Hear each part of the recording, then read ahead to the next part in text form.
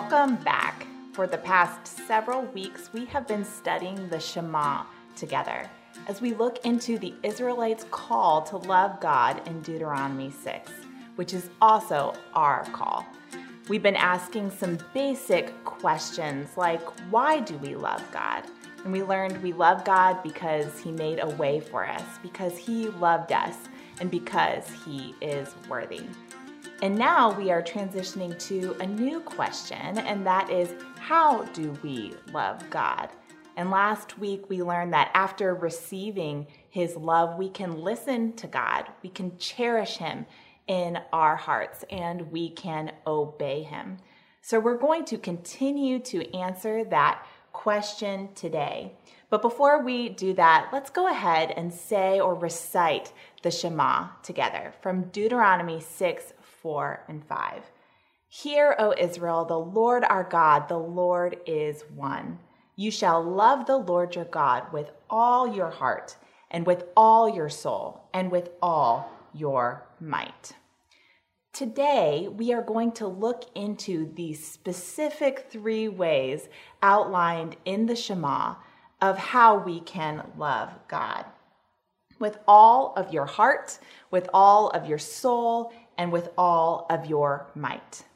Now, I'm going to paraphrase this into one main idea that we're going to unpack in our session today, and that is we love God with all of our current and potential territory. With all of our current and potential territory.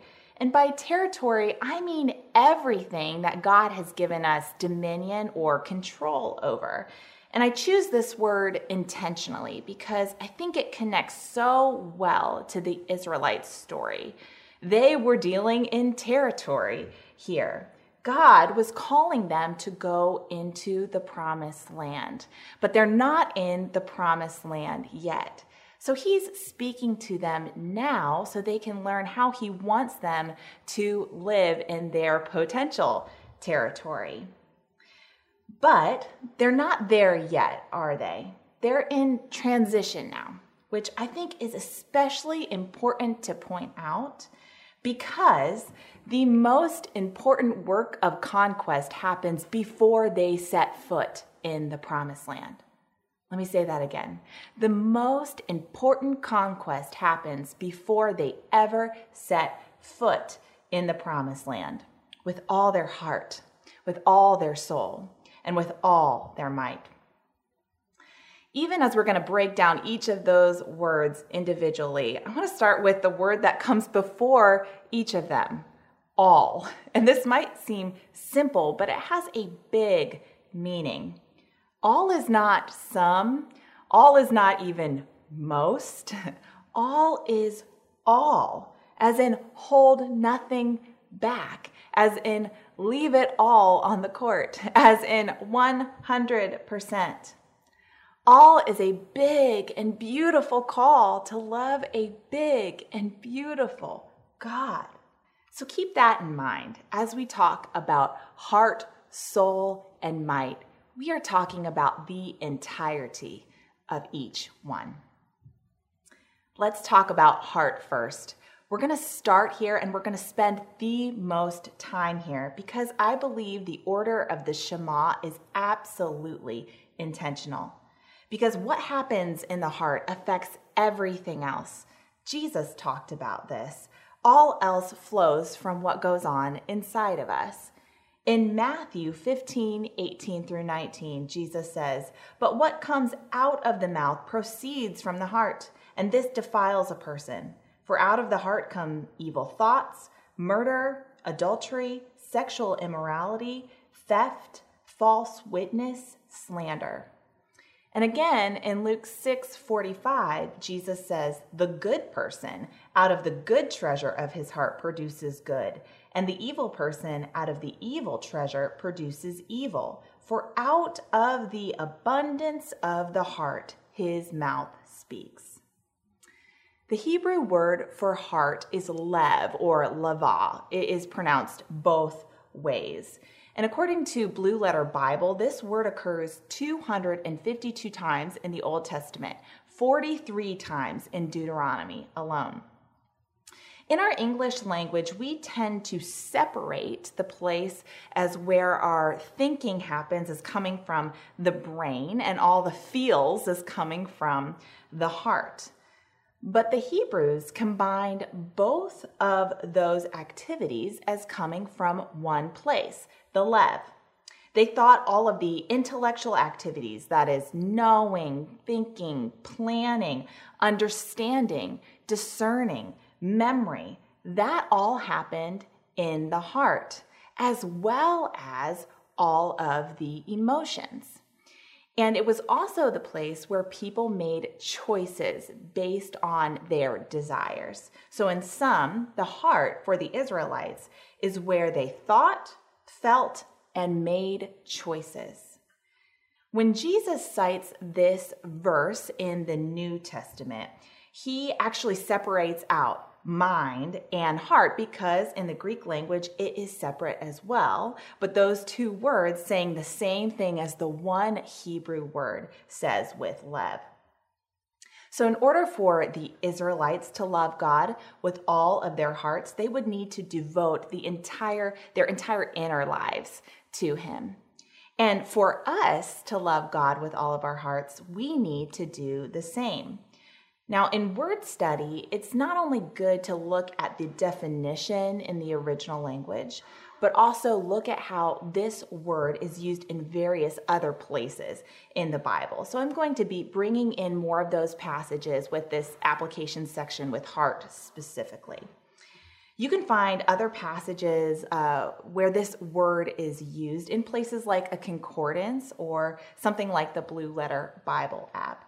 So how do we go about loving God with all of our inner lives? There are 4 ways here I want to talk about how we can devote all of our hearts to God.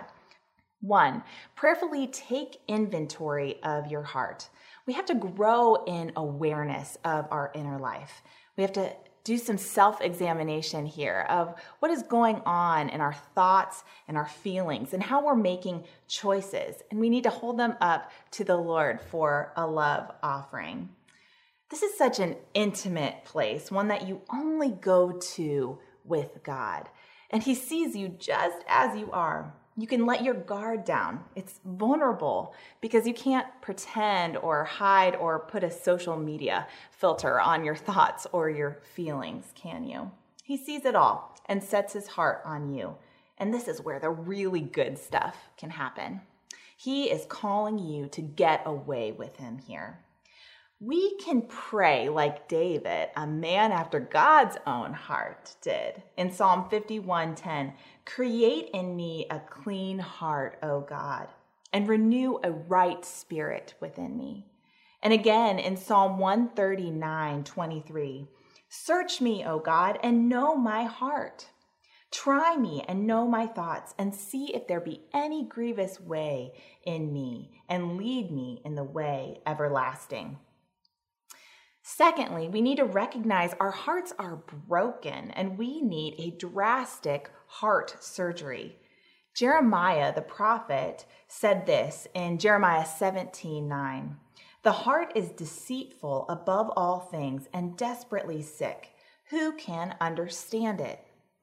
So, if our heart is sick, then that stands that everything that happens in our heart is sick as well. Our thoughts, they need help. Our feelings, they need help. Our choices, they need a change. We need a change in our lives to follow and love God.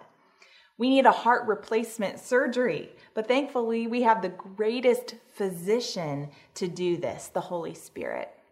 Another prophet, Ezekiel, talks about this process in Ezekiel 36:26 and 27. And I will give you a new heart, and a new spirit I will put within you. And I will remove the heart of stone from your flesh and give you a heart of flesh. And I will put my spirit within you and cause you to walk in my statutes and be careful to obey my rules. You shall dwell in the land that I gave to your fathers, and you shall be my people, and I will be your God. So this heart change is something that God initiates, but this heart change is also something God invites you to join him in. This is not something passive on your part. He is leading you, yes, but he wants you present and dedicated to this process too. The Bible calls this heart circumcision, and it is described here in the book of Deuteronomy. So thirdly, we need to circumcise our hearts. Moses talks to the people about this just ahead in Deuteronomy 10, verse 16. Moses says, "Circumcise therefore the foreskin of your heart and be no longer stubborn." This heart circumcision is a cutting away of whatever in our lives that is preventing us from loving God with our whole heart. It's a pretty vivid description on purpose. He wants you to know this process is drastic, but also so good and so necessary. Have you ever heard the expression, "Oh, it hurts so good"? That's what I think of here. What are we cutting away? Sin, but also stubbornness. Sin meaning anything that separates you from God, and stubbornness being the posture where sin thrives. Ezekiel calls this the stone-cold heart, remember? By the way, I don't think this is a one and done deal, but requires intentionality on our part in keeping with the intentionality that Moses speaks of this entire book. The Bible calls this keeping, or other translations say guarding your heart. So fourthly, we need to keep our heart. In Proverbs 4:23, it says, "Keep your heart with all vigilance, for from it flows the springs of life." This is a continual work you and the Holy Spirit do together. Of course, it's something he could do by himself, but that wouldn't cultivate your relationship much, would it?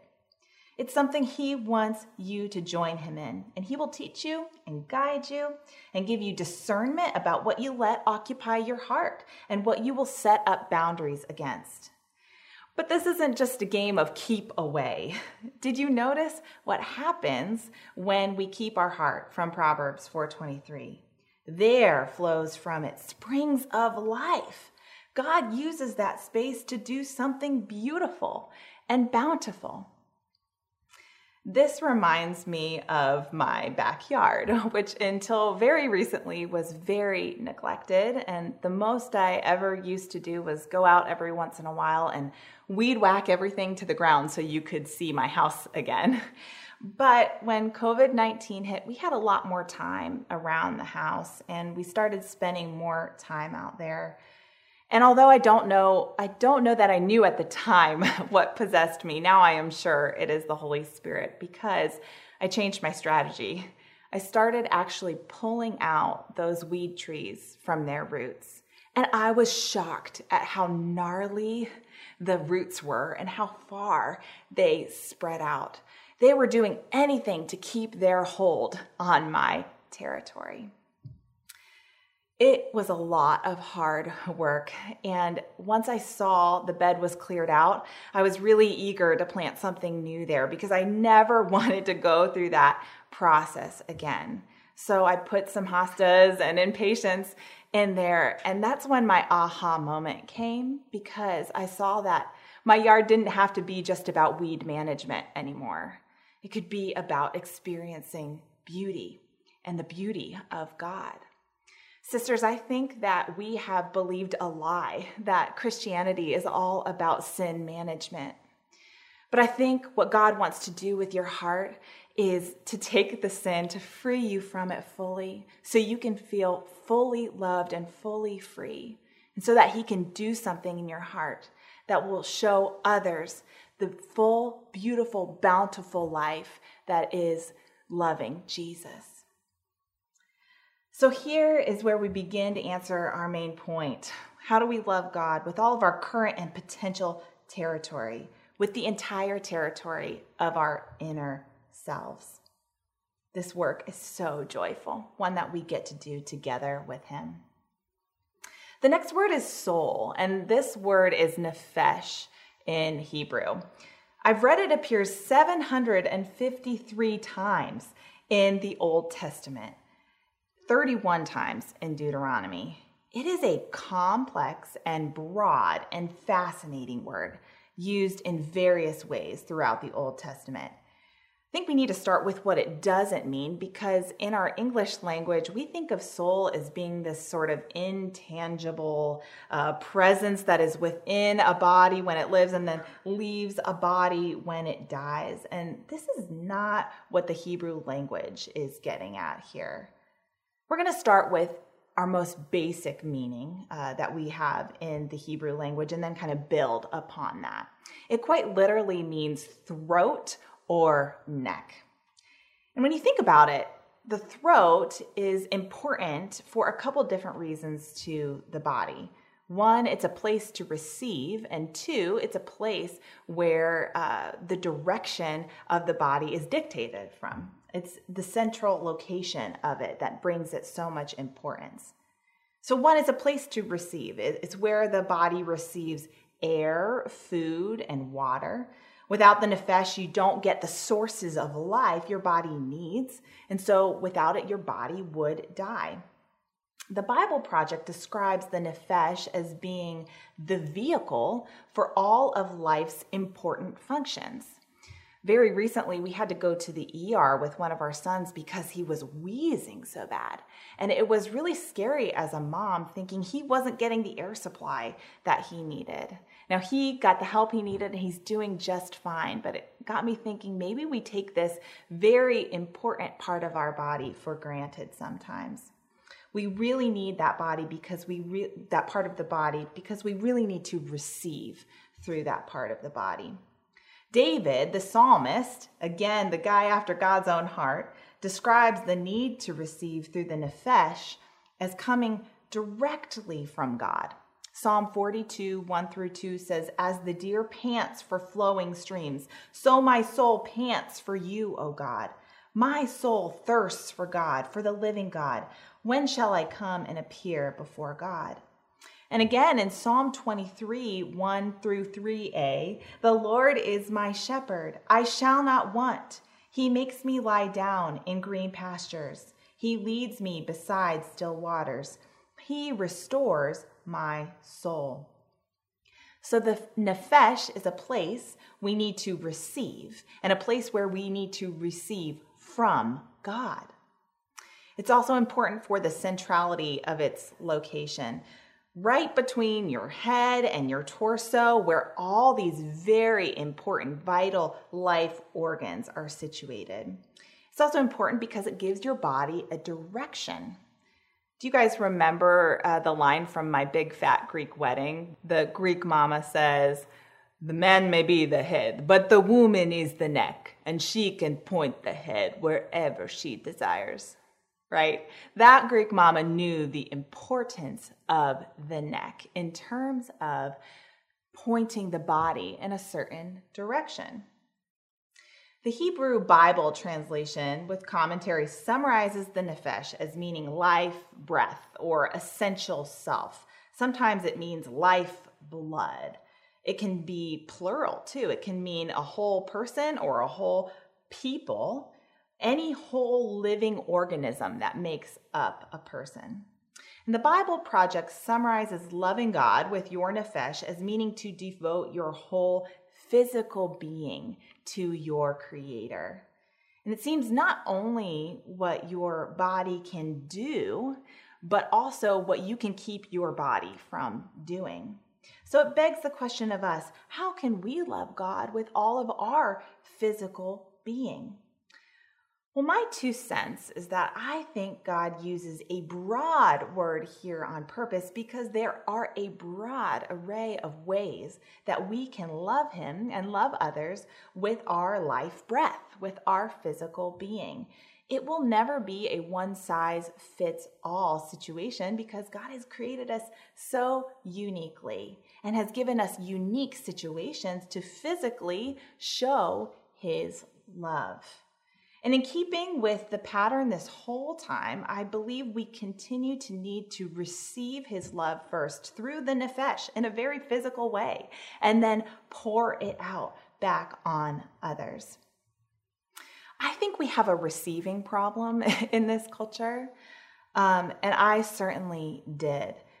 This is actually how I came to know Jesus as my Savior. I struggled with anorexia and an exhausting, deathly perfectionism. Quite literally, it was slowly killing me. But God gently showed me his life-giving grace and spoon-fed it to me until both physically and spiritually I tasted the goodness of his grace. And now I am gulping it in full. Sometimes I still struggle, but I see the gift of receiving through my nefesh as I receive the love of God. Each physical gift I receive, food, breath, air, rest, each is a gift that I say, okay, I hear you're saying, I love you, Jillian. And now I have an opportunity to use those gifts to love God back, not because I have to, or because God needs me, not out of shame, but out of love and joy, because God wants me, because God loves me, because I am precious and beautiful in his sight. So out of this gracious receiving, I can dedicate my entire physical body, every breath that I breathe in, to loving him in return. The nefesh is to breathe God's love in and then to breathe it back out. I've seen so many beautiful ways over the past year, especially, that Christians have shown God's love through their nefesh. I think about health professionals who have used their hands to heal for 12 hours at a time at hospitals. I think about mamas who have been making meals, serving others, holding babies. I think about people getting together for coffee or a meal, feeding their physical needs as well as their spiritual needs at the same time. I think of those who raise money for kingdom work by running a 5K. I think of spouses enjoying sex together in the beautiful way that God has called them to unite, to share his intimate love. Here are but a few examples of an infinite number of ways to love God with our nefesh, but certainly not an exhaustive list. Simply some ideas that point toward the fact that our bodies have a purpose to love and worship God. You have a body so that you can be the body of Christ. You can be his hands and feet here on earth. And once your heart is God's, that love will overflow into your body and all of it it's capable of doing. So how do we love God? We love God by devoting the entire territory of our inner self and our outer self to him. So haven't we covered it all, right? What's left? Well, there's me'od, which is translated as might into our language. This is new. It is an adverb that is used here as a noun.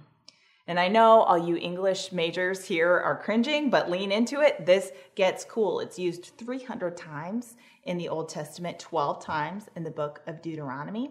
And it means very or much. So it intensifies the meaning of verbs like very good, very happy, very mad, very powerful, etc.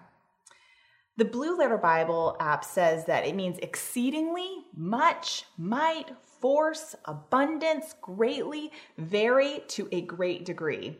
My favorite is muchness. Love God with all your muchness.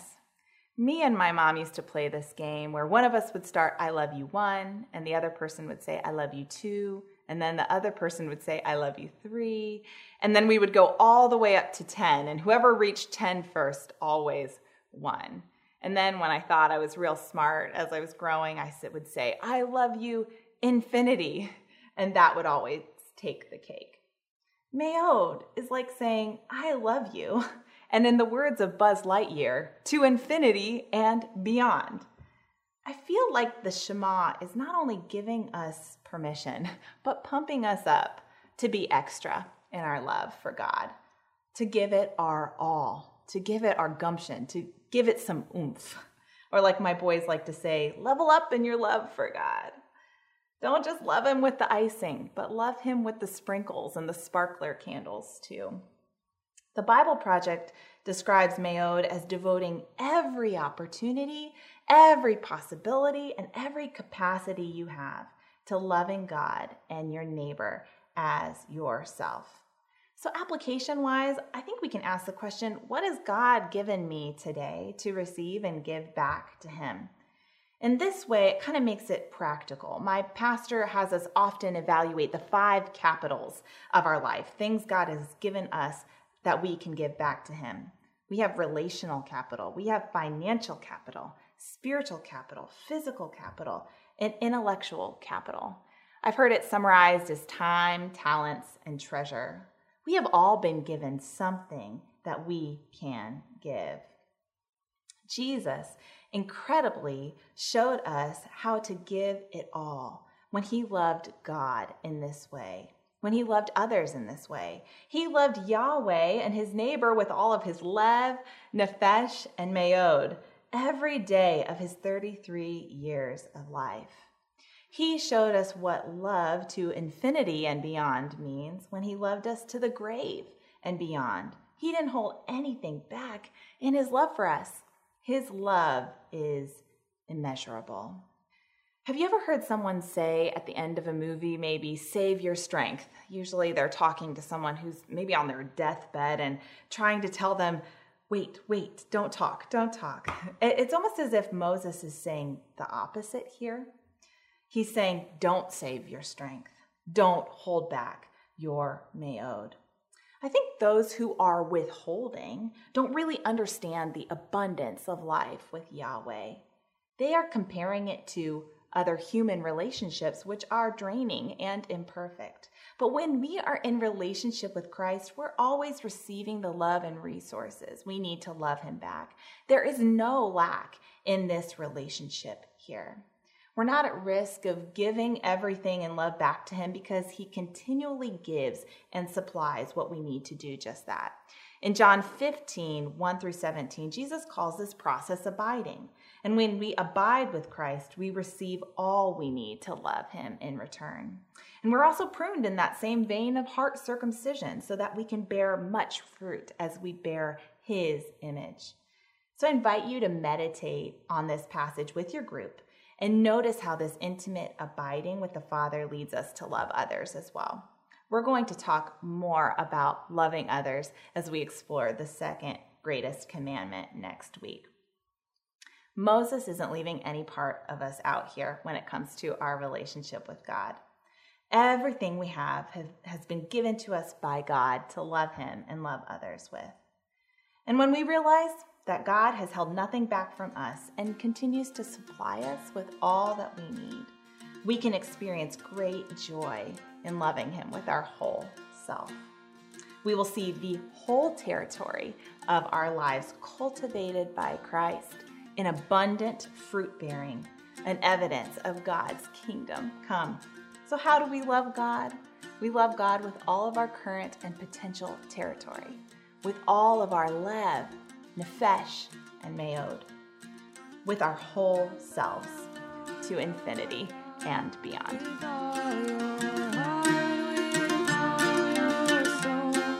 Dayton Women in the Word exists to help women read their Bibles. If you have been blessed by our ministry and free resources, would you please consider giving a donation at DaytonWomenInTheWord.com/donate.